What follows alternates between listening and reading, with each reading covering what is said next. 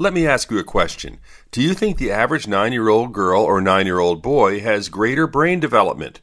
It's a tough question to answer on an individual level because we're all different. Teachers and others who work regularly with young children have often been surveyed to provide their opinions. A Journal of the American Medical Association report may have the best answer to date.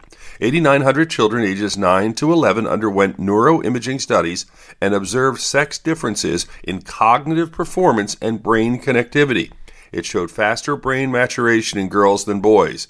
Over time, boys catch up, but the report suggests that charts that track cognitive development reflect these differences. With your health, I'm Dr. Brian McDonough on 1010 Wins.